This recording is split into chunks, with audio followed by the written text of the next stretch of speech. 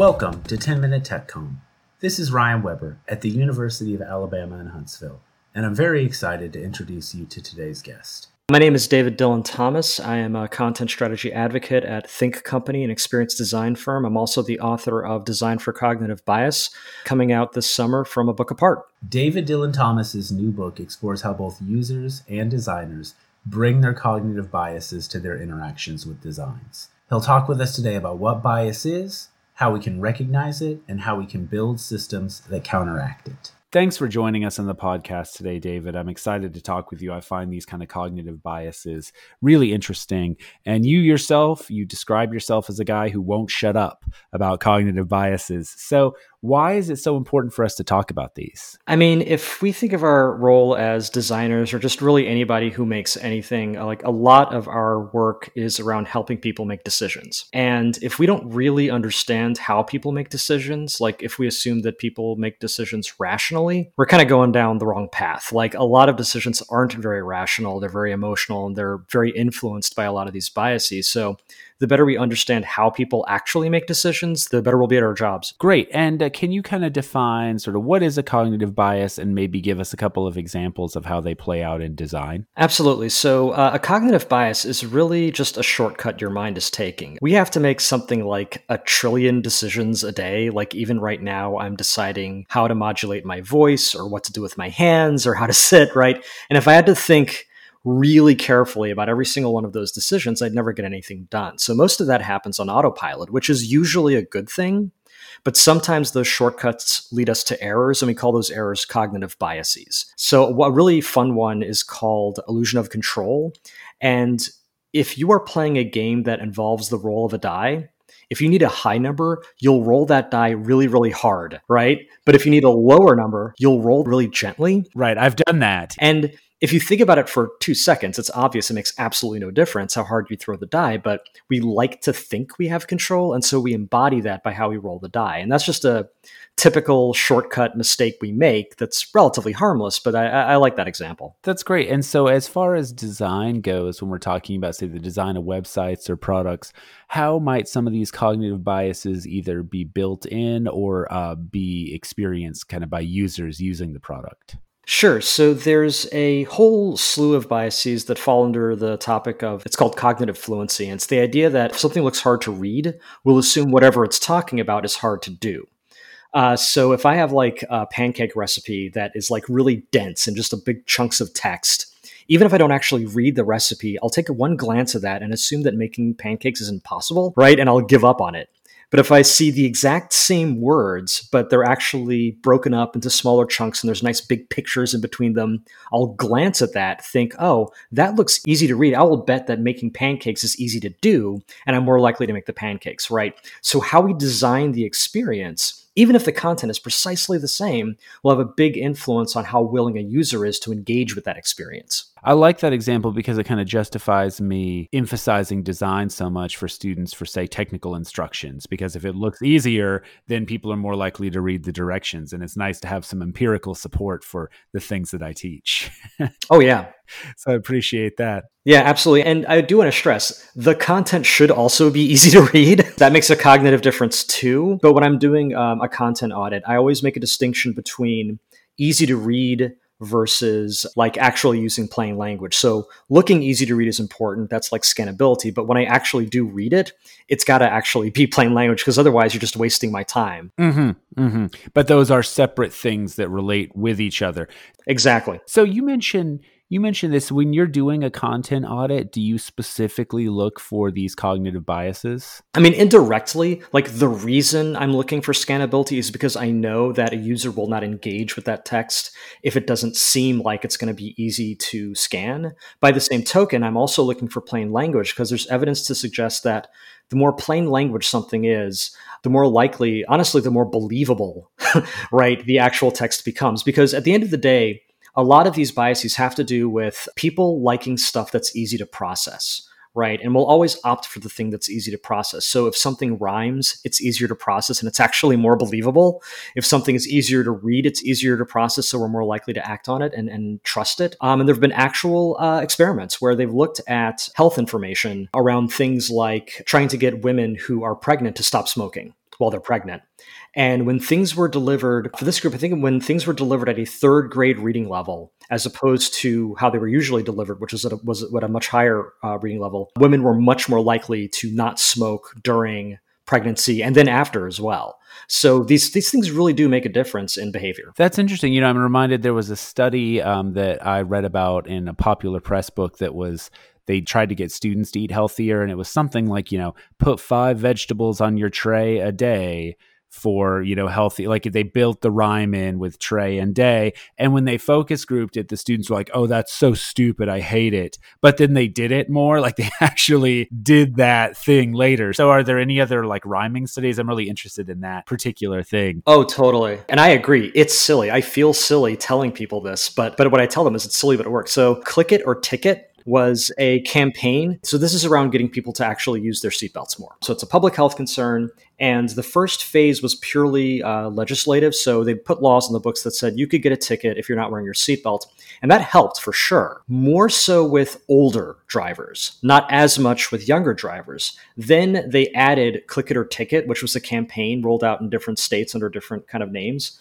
But that rhyming aspect, that marketing aspect, really moved the needle for younger drivers, so much so that, like, if you do the math around like the percent increase in people who use their seatbelts and you match that to what we know about, hey, every percent increase you get of someone buckling their seatbelt saves this many lives, it ends up being like 4,000 lives saved because of rhyming. So it's silly, but it saves lives.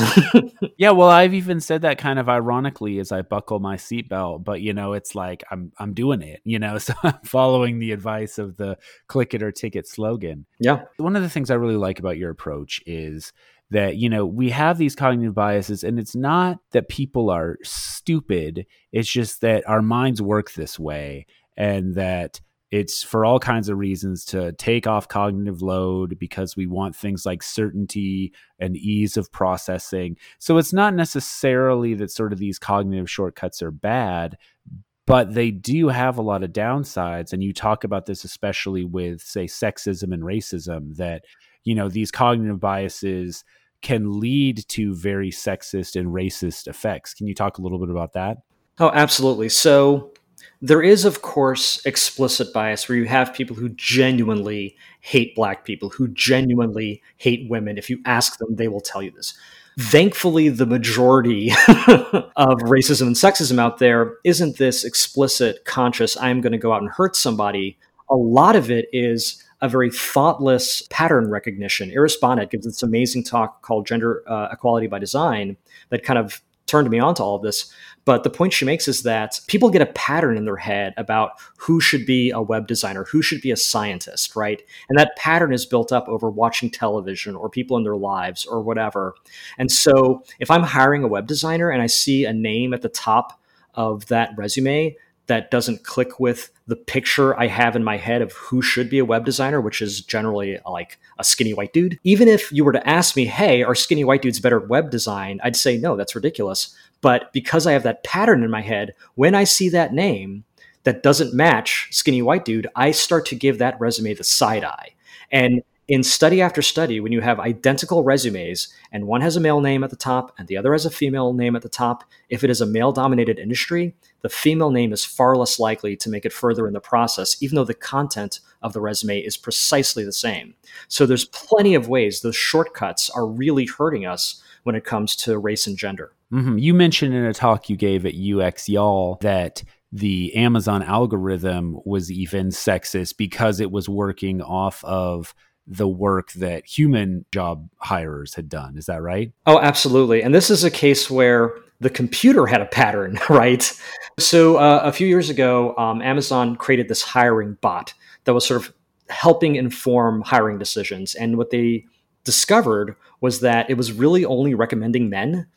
And so they tried to figure out why it was doing this. And so they looked back and they saw that, okay, well, how did we train this AI? Well, we trained it by having it look at the past 10 years of resumes. And guess what most of them had in common, right?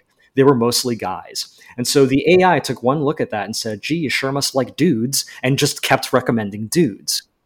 And what I find fascinating about that story is if you had said, hey, we're going to create an AI that's going to help predict who would be good at their job and say, we're going to train it on the last 10 years of data, I'd say that's a terrible idea. If, on the other hand, you were going to say, hey, we want to discover where the biases are in our hiring practices, we're going to feed our last 10 years of resumes into a hiring bot and see who it recommends. That's a great idea, right? Because now you can detect where those biases are. And I think that training AI, the conventional wisdom around training AI really only scales bias. Whereas if we open our minds to the notion of, well, what do we actually want this thing to do? And what kind of a world do we want it to create? You can get a little more creative. Well, I like your point about using the AI to kind of identify our own bias. And, earlier you said, well, a lot of people, they won't admit to or won't acknowledge or recognize, say, sexist or racist ideas that they have. And those seem particularly dangerous. That's where you get all those people who are like, I'm not racist, but then they end up hiring the skinny white guy for the web designer position. And I like your point about kind of using the AI to sort of identify and overcome those biases. What are some strategies that we can use to kind of help ourselves and our users to overcome these dangerous effects of cognitive bias? Sure. So the first the first bit of bad news is that you can't unbias yourself. That is a project that takes many, many years, and therapy.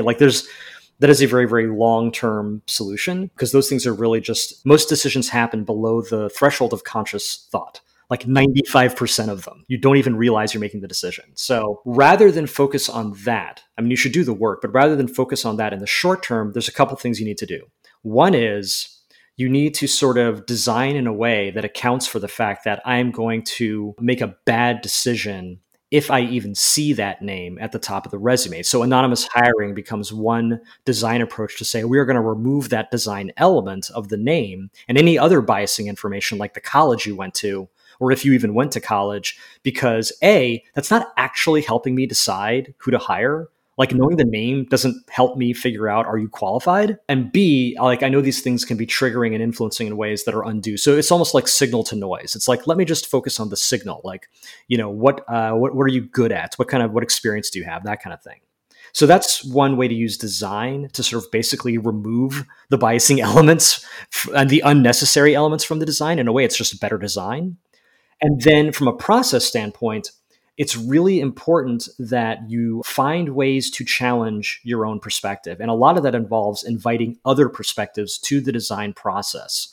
So, for example, there's a thing called red team, blue team, where you have a blue team might take a design as far as, say, wireframes. So they do the research, they come up with the idea, they come up with the general design of what they want to do.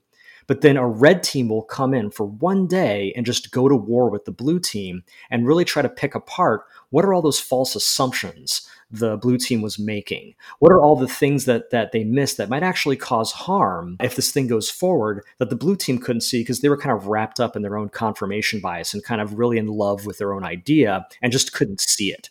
So it's not so much about removing biases as it really is about adding complementary biases from different perspectives to make sure that you're seeing all the angles. No, that's great because, you gave an example again in your talk that even if I tell you, you're going to use this particular bias and I try to pay you money to not use that bias, the people will still do it. That's how powerful some of these biases are. So kind of making our systems that account for the potential of these biases and have ways to kind of thwart them system-wide instead of in the individual themselves. Yeah, and that's really the key word there is system, right? It's one thing to know about these practices, but they really need to be embedded in the process. Daniel Kahneman calls it QA for decision-making, right? The same way that we want to make sure that code isn't buggy before it goes out. So we do QA on that website and we hire people who that's their job and their only job, right? They have no stakes in the outcome. They're just there to make sure this thing works. The same philosophy could be applied to decision-making, design decisions, business decisions, whatever kind of decisions that are going to affect people. And you say, okay, well, how did you arrive at that decision? And then you pick that apart and say, well, you relied on this information here. Are you sure that information isn't biased? The person who is making this decision, well, are they incentivized to make that decision in a way that's going to benefit them and not everybody else, right? And really break that down but that has to be a part of the process, which is another way of saying somebody has to pay for it. Like that has to be in the budget. You have to hire people where this is what they do. And we are not going to make design decision X until the red team is weighed in, until this has happened, right? It's checks and balances, right? But we don't usually think of that in design, especially in tech, because we're very used to this, like the whole, move fast and break things philosophy, right? Like it's this notion of, oh, we will figure that out just by iterating. And some things you will figure out by iterating, but no matter how often you iterate, your own biases are still going to be in there because you're the one doing the building and the measuring and the learning. Right. You might just iterate within your own bias and make it even more extreme. Exactly. There needs to be a step in that process where it's like, wait, check yourself, right? Like bring in other people who are actually going to be on the, business end of any bad decision and have them weigh in on, oh, this is a bad idea or this is a good idea. Awesome. Well, hey, thank you very much for joining us today. Oh, my pleasure.